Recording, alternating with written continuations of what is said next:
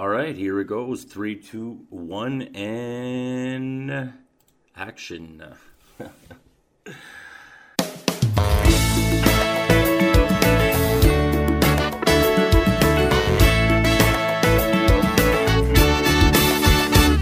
Today's show, my guest is Caroline, and Caroline is from Ottawa, Ontario, Canada.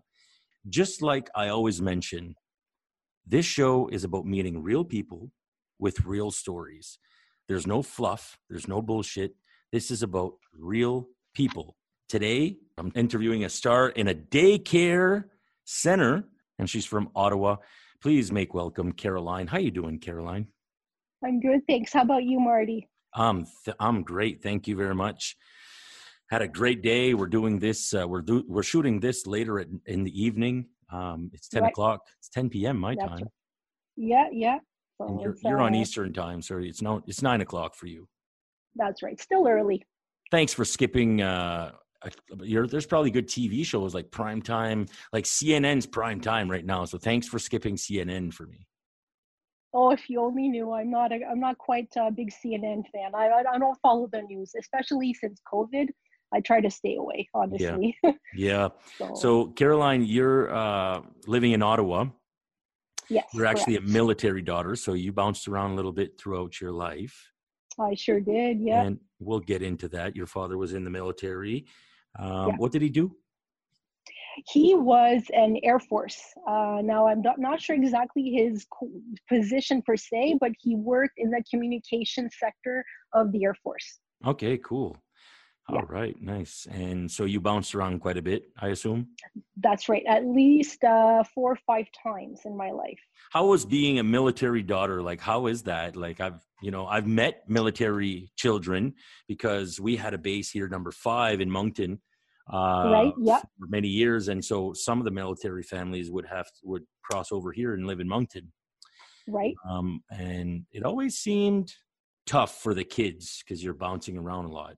I'll be honest, what younger, I didn't realize it much. And then when I hit, a bit of older age, it got a bit tougher because the few friends you make, you lose after, you move. So you kind of lose contact. So that kind of shapes you in a way that you want to build relationships. But after a while, you kind of build relationships to a distance because you realize, well, what's the point, right? You kind of think I'm going to lose that person anyway. So, so that kind of, but later on in life though, when I was older as a child, it turned out to be a blessing to be able to move. So, and I'm sure we'll abort that subject later, but it turned out to be a blessing, luckily.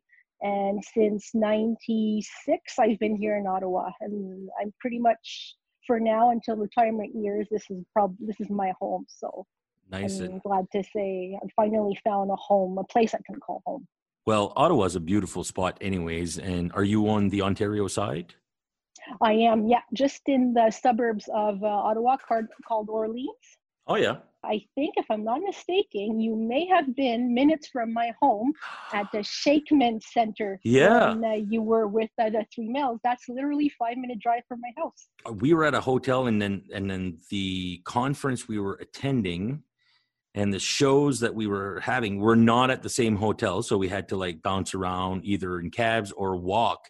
And walking was like, where we were going to one of the conference centers, walking was only like 500 feet, but it was the worst walk, or 500 meters, sorry, like half a kilometer, you know what I mean? Which is really not far at all.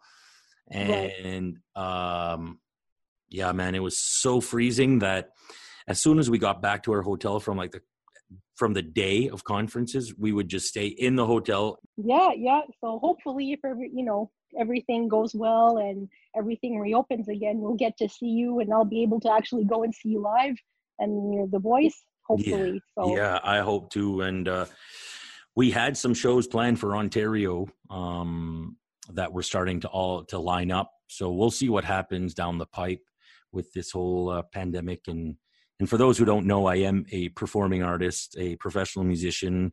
That's what I do for a living. I've been doing that for quite a while now. Also a concert promoter. So I've been in the entertainment and music business for about 16 years, 17 years now. It's always been great to me, the entertainment business. And in the last 3-4 months, man, it's been weird, to say the least. When you look ahead, it's not looking any better.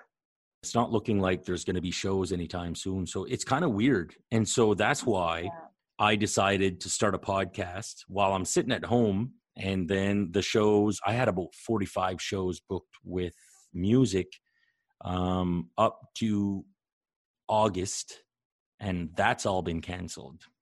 Right. And so I don't know about September, October, November. And really, we hadn't really confirmed any shows yet for September, October. We had a lot of talks, and we were planning a fall tour, which would be another probably 20 shows, because we were lining up for going up to Quebec. There was Ontario dates. And now it's just like, it's all just up in the air. And I can imagine too, for you guys as a group, just having to reevaluate everything and find your new norm, because the norm you knew is pretty much gone. And just the sheer shock of that, I can just imagine, must be something out of the ordinary. And just, when you speak about mental health, that comes and triggers it and hits you right, hits you home, right? So I can 100%, just imagine. I agree. And it could have went two ways for me. I could have, at the start of the pandemic, I had like a dip for like the two or three first weeks. I was a little stressed, anxious, didn't know what to expect with all this. And about 3 or 4 weeks in, I started like caring and giving a shit about myself. And what made me realize, to be honest, there was a couple things. I was on the TikTok app, and there was a lot of inspirational people on TikTok. And then there was one guy who really stood out to me. His name is Eric, and he's a great guy. He's going to be on one of my shows coming up too. Oh, nice. Wicked guy. Starting weight 406 pounds. He's down to like 352 right now, and I think he's like 60, 70, 80 days in. I'll have to double check all that, but he is on a mission, and he totally inspired me to start a mission. And then from there, I turned it into a mission. I'm in day 50 today. Day 50 of my health mission. It's insane. It's amazing what it is. That's awesome. So talk to me a little bit about being a military brat. Sounds good. How was it? How was it for you, and how did it shape you as a person? Well, honestly, it shaped me as a person in the sense that I came from a strict household. Like when my parents laid down the rules, gotcha. Especially my dad, you listen, right? Like, you don't mess with them. And especially back when, right, in the 80s, the little bit of spanking here and there was allowed. So all this to say, I always was by the book person, a rule follower. Never, thought or had a desire to enter the wrong crowd, the wrong scene. It was never something that interested me. Is this a perception that I have, or did military families often the kids would end up making wrong decisions?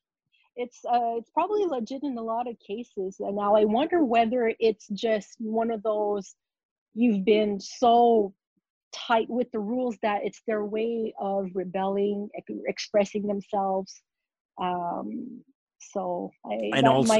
And probably also something that we're going to discuss, and not being able to, the fact that you move a lot is not being able to maintain friendships and build long-lasting friendships, especially in the 80s or 70s or 60s, before pre-internet, pre-smartphones, social media, all that stuff. Because now I'm sure being a military child is much different than it was in the 80s.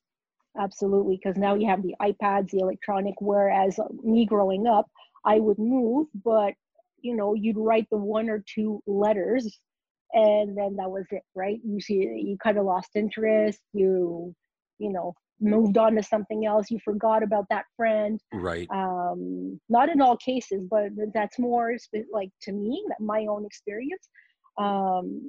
And I mean, I was okay with that. I learned to be okay with that, and that's part of my upbringing. I learned to be and make a circle of friends, be a good friend, but at a distance. I always that little voice in the back of, careful, don't get too close because you're gonna lose that person, and you're gonna be heartbroken again, and you're gonna be sad, right? So I've always. Do you remember moments that you were heartbroken as a child? Yes, there was one friend that I was really, attached to. And this was maybe when I moved in grade 5. So we're talking 10, 11. Right where friendships are starting to be an important thing to a person.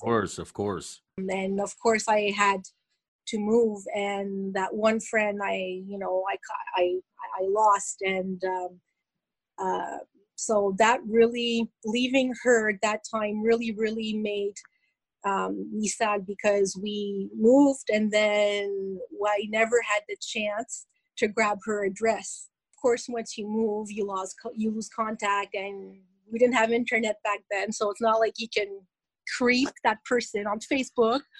So that really made me sad a bit. So Did you ever try to get in touch with her once social media? Oh yes.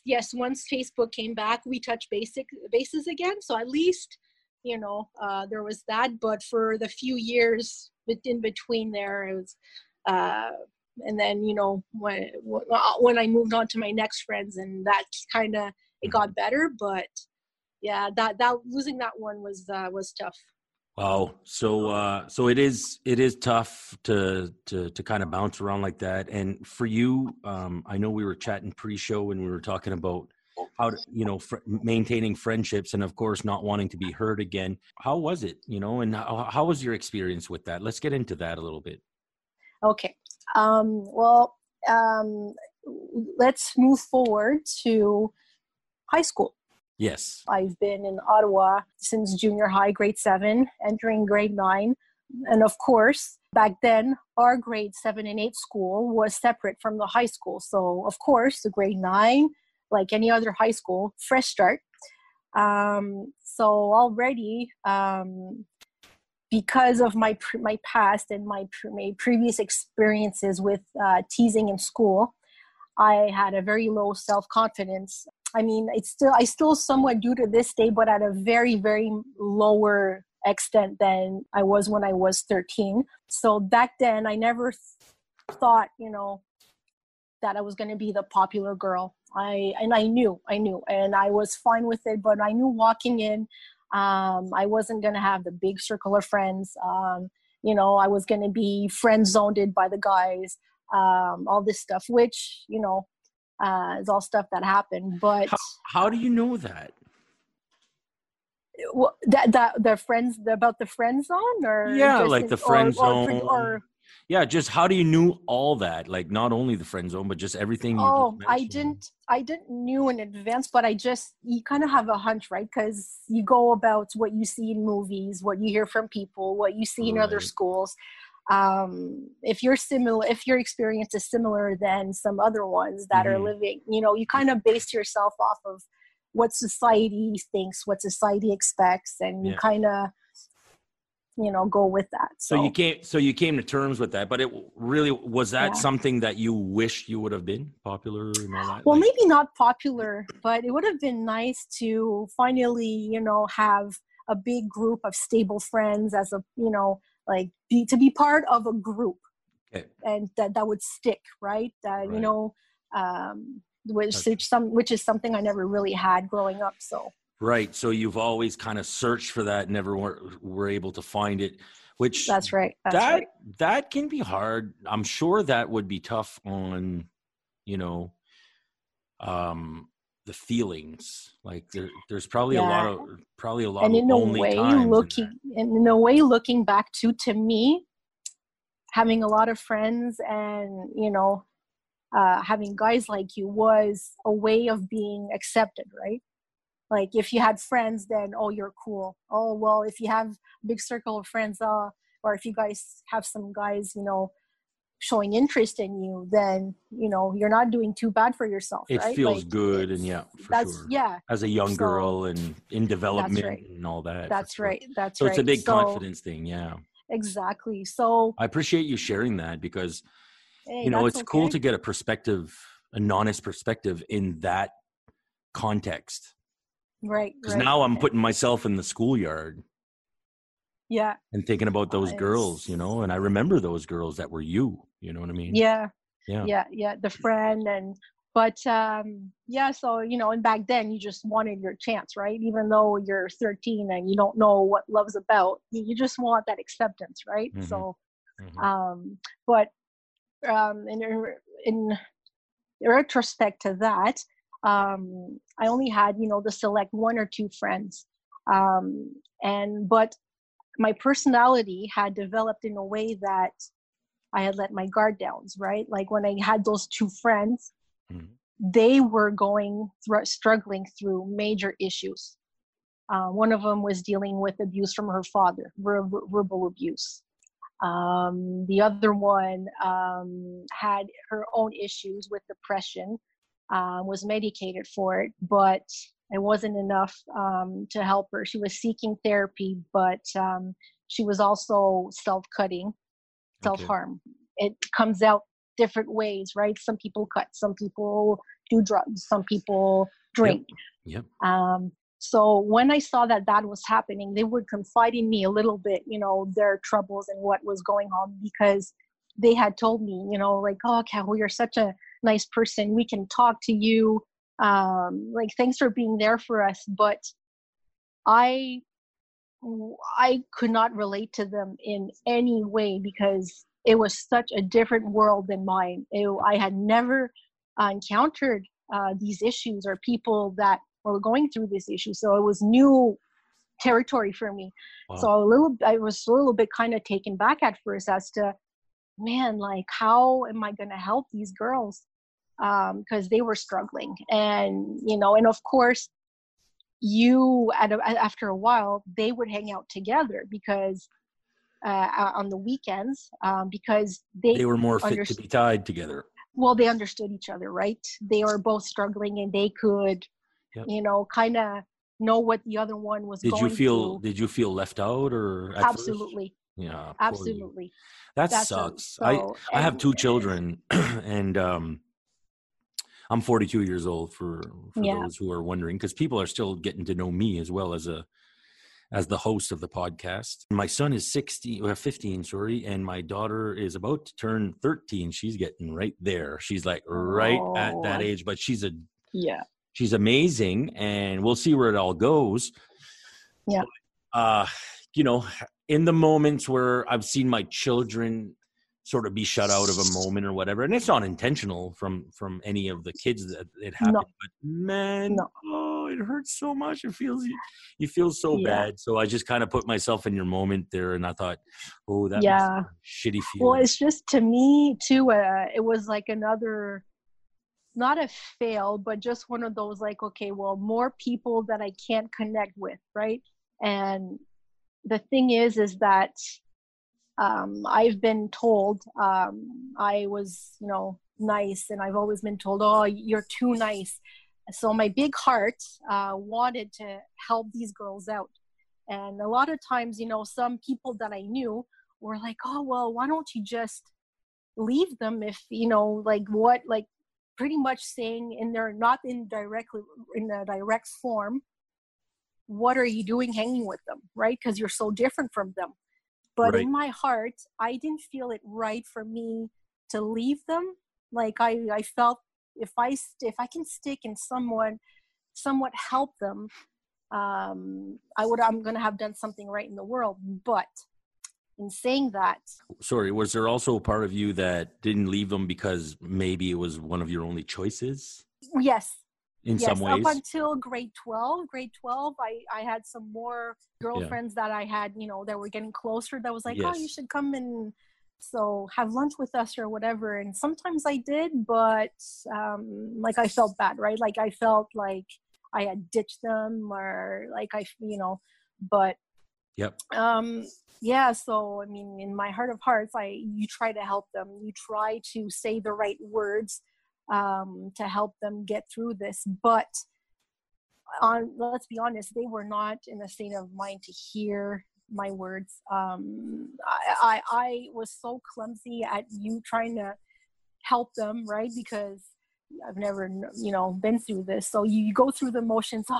If you need to talk, let me know. It'll be okay. But they weren't ready for that. They weren't ready to accept the help. They were too much in a dark place to realize. So how did it turn out for them?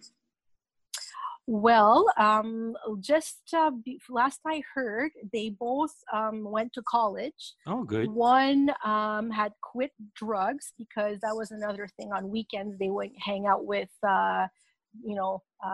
again, people that did drugs and all heavy alcohol, like really, really heavy stuff, which I never took part in, because they wouldn't want me to, because they knew I was more, clean cut and goody two shoes, exactly. And they didn't want for me to ruin my rep or to get into that stuff, right? You were kind of the goody two shoes left out. That's right. So in a way, but like I said, part of me always wanted to help them, but it always came out wrong, and the right words. They weren't ready. They just weren't. So did they end up being okay, or? Yes, actually, last I heard, they both were in college, in different corners of the world, though. One was in BC, and the other one, I think, went to another country. I forget, but they moved away, far away. But one of them got clean, sober, was doing great. And the other one was seeking help for her cutting, and was working very hard to get her life back in check. Well, that's awesome. Yeah. So, and they both have significant others, and one of them has a little boy. So cool. I think they're doing okay for themselves. Last I heard. There you go, and that's a good thing. And then you moved on to high school, and you made some new friends and stuff. How did that go down? Absolutely. Oh, great. Once I hit university, I met my now husband, and his friends became my friends, and his friends had wives, and we became friends. So that is now my new circle of friends, and we're all mothers, and we're all there for each other. And we kind of get together sometimes and shoot the shit about our husbands, and we have a good time. So now I can finally say, I've got good, stable relationships, but still, though, part of me kind of wishes that I knew exactly how to help people with mental health, how to help, what words to say, what actions to do to really help. When you're in a situation. Help. Well, when people are on a depression, right? Because you want to, like, I want to help people, right? Because I've had some coworkers too. One in particular that, was going through a really bad time last year. And I mean, you just said hi to her sometimes on her bad mornings, and she would start crying right then and there in the workplace. And it's like, oh, well, but as a person, you just want to say, hug them and say, well, it's going to be okay. But they're going through a lot. So that's not what they want to hear. Yeah, right? You're trying to be empathetic. I get it. You're trying to be empathetic, but at the same time, like, they're living so much that, like, the hug and the it's going to be okay is just not cutting it. Exactly. So that's one of the reasons why I reached out to you, because I know that you have had your own struggles in life, and I just was wondering, maybe if for me and your audience who want to help people with either depression, anxiety, substance abuse, like, if you had any words or thoughts or just concrete things we can do, little gestures we can do to really help them. That's awesome. You kind of turned the interview on me, and I love it.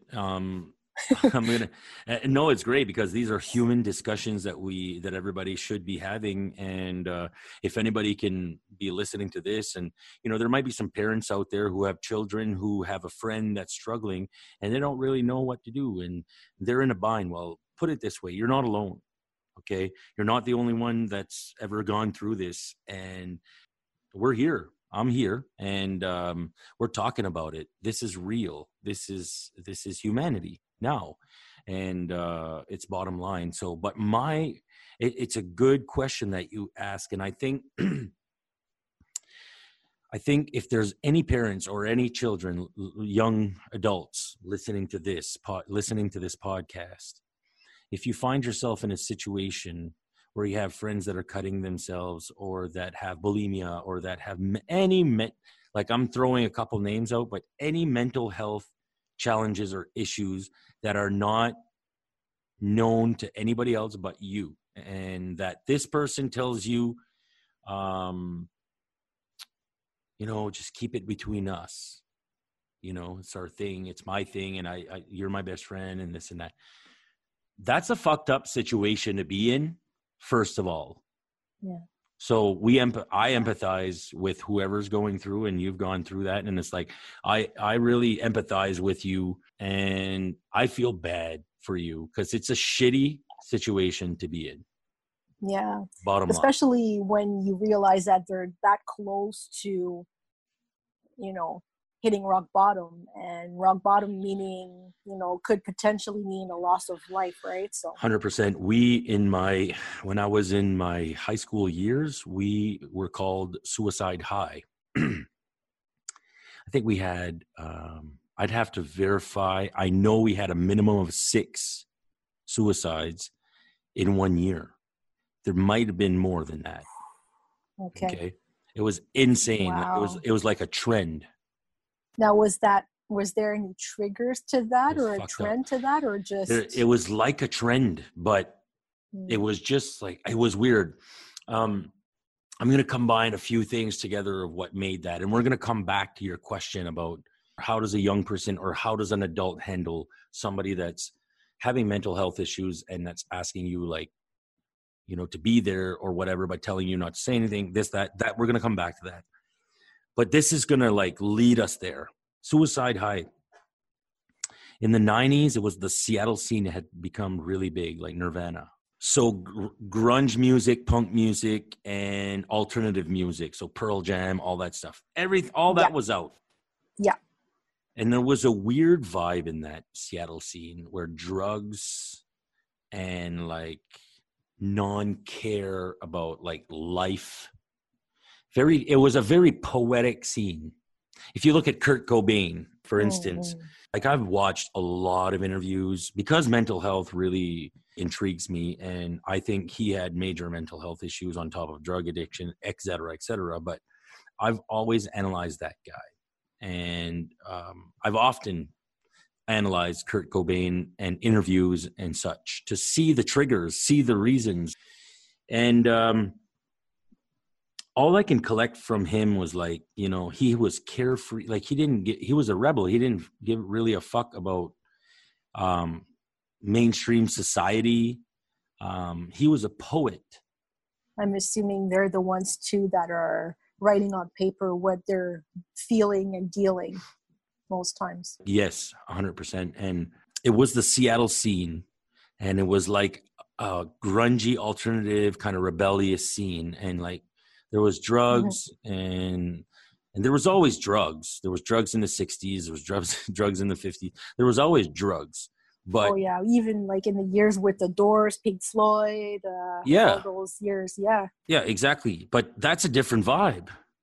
You have Pink Floyd and Led Zeppelin, it was just a different vibe. It was more of a hippie, whereas the alternative vibe, I don't know, there was something depressive about the alternative vibe. Yeah. There was something everybody was kind of lost and trying to find themselves and didn't give a fuck about it, Yeah. Instead of looking and searching and finding and putting a grip on life, they just didn't give a fuck to the point where they would die. Yeah. Kill themselves. overdose, whatever the case may be, suicide. And so I think that that alternative scene that was so big, it became mainstream, although it was alternative and it was like rebellious. It was still became the mainstream thing in the 90s for a few years. And I think that had an impact on people. That, and when there's a trend created, and there's like a mental health vibe created in a school with a bunch of teenagers influencing each other, one impact after the other is impacting everyone. And I think it became like a snowball effect in our school. Yeah, almost like an unwritten, untalked about pact almost amongst. Yeah. And I think it really was all tied into the energy that had been created by 1 and 2 and 3 suicides, and that impact that it was having, like PTSD. People were just, and some people just couldn't cope with it. He was like the guy that you wanted to know more about because he was so like, intriguing, right? Mm-hmm.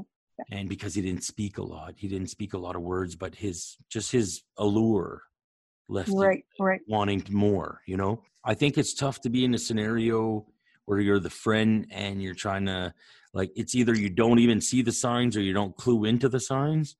Yeah. Or on the other hand, what's going on, like you in your situation. Yeah. So to come back to what to do. Well, I'm not a health professional. All I can say is if ever somebody's in that scenario sucks. So, and I don't know what in today's age, like, I think you have to like go to somebody that you really trust, not another friend that knows that friend. You got to go, I don't know, you got to figure it out to help that person. You don't want it to be too late. Mm-hmm. Right.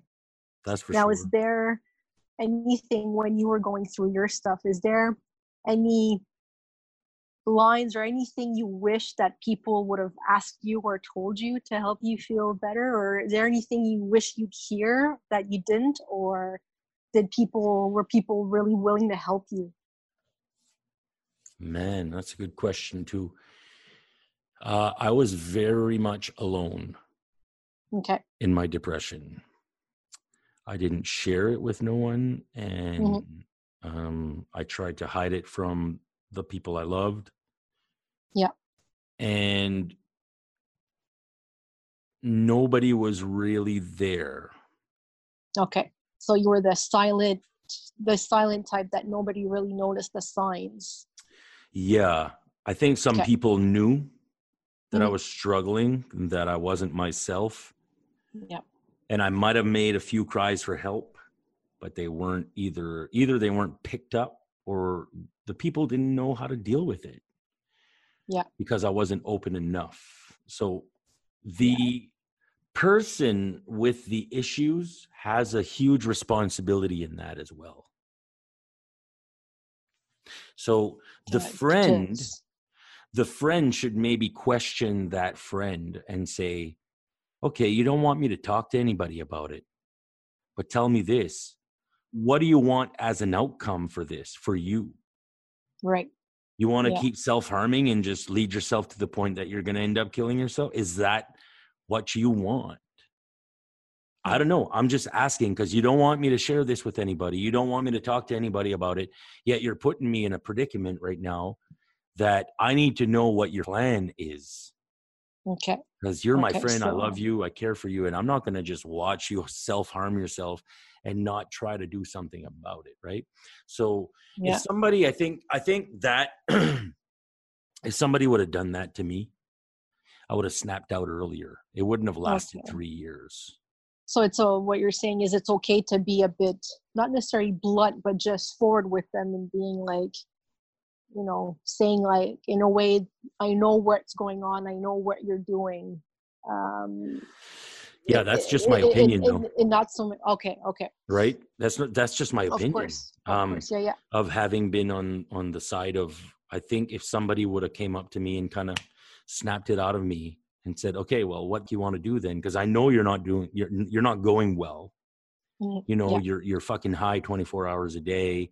You're not yourself. So what's your plan? What's your fucking plan? How are you going to get out of this? You know? Right. Okay. I don't know. Maybe it would, I think it would have, if it's the right friend, that intimacy level is there. I think it's a good thing to do that. Yeah. Especially if somebody tells you something and tells you like, please don't share this with anyone, but like, you know, I've been cutting myself, or I'm bulimic, or I'm thinking about suicide, or this and that. And you're the quote unquote only one that knows. Well, then, yeah, you should probably fucking confront that person. Yeah. You think? Yeah. And then sometimes without them saying it, that's all, they almost want you to seek help for them because they don't have the strength to, maybe sometimes. I would assume. I don't know. Can certainly be that scenario too, like a cry for help. But I think as a friend, we have responsibilities for each other. Yeah. And we should try at least to do something. And and if they don't want to, if you want to respect their wishes and not talk to anybody about it, unless you really, really feel the need, like the last resort, I think confronting the person and saying, okay, well, give me a plan. What do you plan on? Like, do you think this is okay, what you're doing? No, but it's my way of coping. Well, yeah, okay, well, you know, and I know that it's not the right way to cope. Don't get me wrong, at 11, 12, 13, 14, 15, and that happens at those ages. Not every friend knows how to handle that scenario. You can't expect that from an 11, 12, 13-year-old, like as a reflex. No, that's more. But if there's an 11, a 12, or a 13-year-old kid listening with their parents right now in the car, and they're ever facing that scenario, at least they know that the best thing to do would probably be to like literally confront your friend and put a plan together for them. Not just be that ear, because if you lend an ear, that's great. And if you have a shoulder to lean on, that's great. But at one point, if you're the only one that knows and they're asking you not to tell anyone, then you should probably make a plan with them. Yeah. Especially if, God forbid, the situation turns to the worst, the guilt that one friend who knew that person's secret would be tremendous, I would imagine. The friend becomes the victim. Yeah. The friend that was supposed to care and that was supposed to be the only one to hold a secret and this and that and the other thing becomes a legit victim. Yeah. For life. So you're better off. And I don't care if you're 11 or if you're fucking 43 and this happens to you. It doesn't matter what age. If you're in that scenario and you have a friend or somebody, fucking do something about it. Yeah. You know, because it's a matter of, can be a matter of time, and you need to have a plan for that person. And you can't do the work for them. There's no way that you can do the work for them. There's no way that you can help them if they don't want to help, but at least throw it out there and say, like, what's your fucking plan? Because if you're telling me you don't want me to share this with anyone, you need to give me a plan, because like these type of scenarios are like 911 scenarios. Oh, yeah. You know what I mean? Definitely. So I'm cool with not calling 911 and holding off, but you need to we need to have a plan together for you to get out of this, because surely you don't want to stay in this mindset. That's right. Yeah. Does that make sense? Absolutely. I am not a doctor, so I would love to ask a doctor to weigh in on that opinion. And, you know, I know a lot of doctors, but I also know that there's a lot of doctors out there. So if this falls in the hands of a counselor, or a psychologist, a psychiatrist, somebody in the field, please contact me, martybmanagement@gmail.com. All my info is in the description. Please contact me. I would love to do a show with you. Any professionals in any domain, I love picking your brain. But I appreciate that you listened to all the shows so far. And They're great. I mean, I think, like I said in my email, I think doing such a show that's titled, everyday issues for everyday people, you're going to reach out to so many people who can connect or relate to the topics you are bringing on. And I think that's wonderful. We need some more of that, because often on TV or on the media, we're fed, shows with no content. That's just, fill holes, fill the time, but they have no meaning or content. So something like your podcast that, your radio show right now, or your musical podcast you did with the boys, it connects to people. It does something. It's beneficial. So I just think that's wonderful on its own. In the world, there's so many real people, and you just got to tap into the pockets of real people and just have conversation, dialogue. It's vital. It's vital, important. Humanity is now, and we're pushing in a direction that's technology based, and that's really like AI and all that stuff. And we still need to keep our humanity alive, and that's right. Conversate and chat about shit. Shoot the shit. And I mean, we've got the technology, like you said, so we just need to reach out. Just reaching out, starting by that, it makes a big difference. Yeah, exactly. And it can make a difference in a person's day, a person's life, whichever. Yeah. And I got a lot of great shows coming, and you're going to be one of the great shows as well. This was a fun discussion. I think it's important to tap into all the stories, like, because when you told me you were a military child, I thought automatically I thought of my friend Isabel in junior high school. Okay. That was like, she was fucking awesome. And I still keep in touch with her. Well, I don't keep in touch, but we're on Facebook. So at least I see her and I know what's up with her. She's okay and she's good.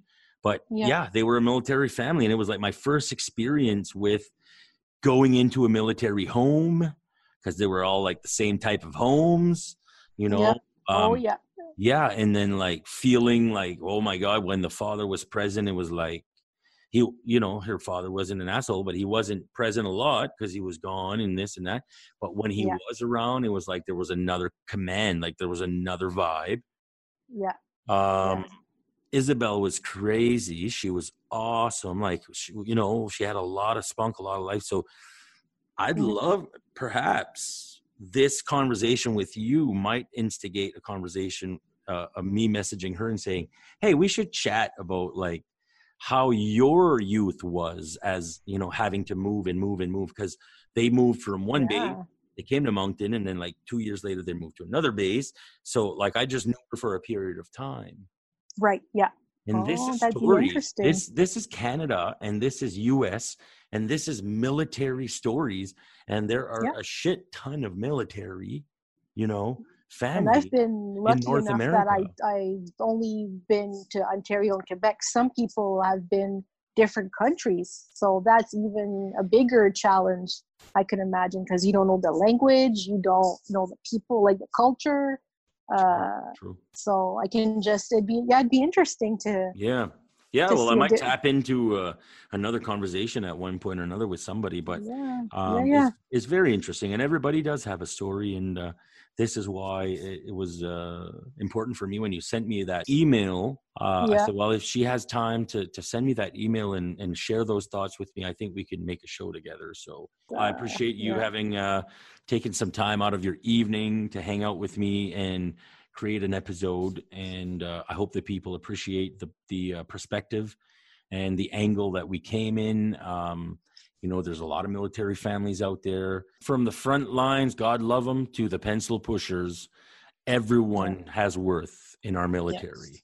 So thank everyone for your service.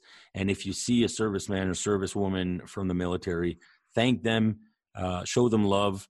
And everybody, just if you have a little bit of love, spread it around the world. This is time for us to start caring a bit more about each other, and just being there for each other a bit more. So Thanks again, Caroline, for joining me.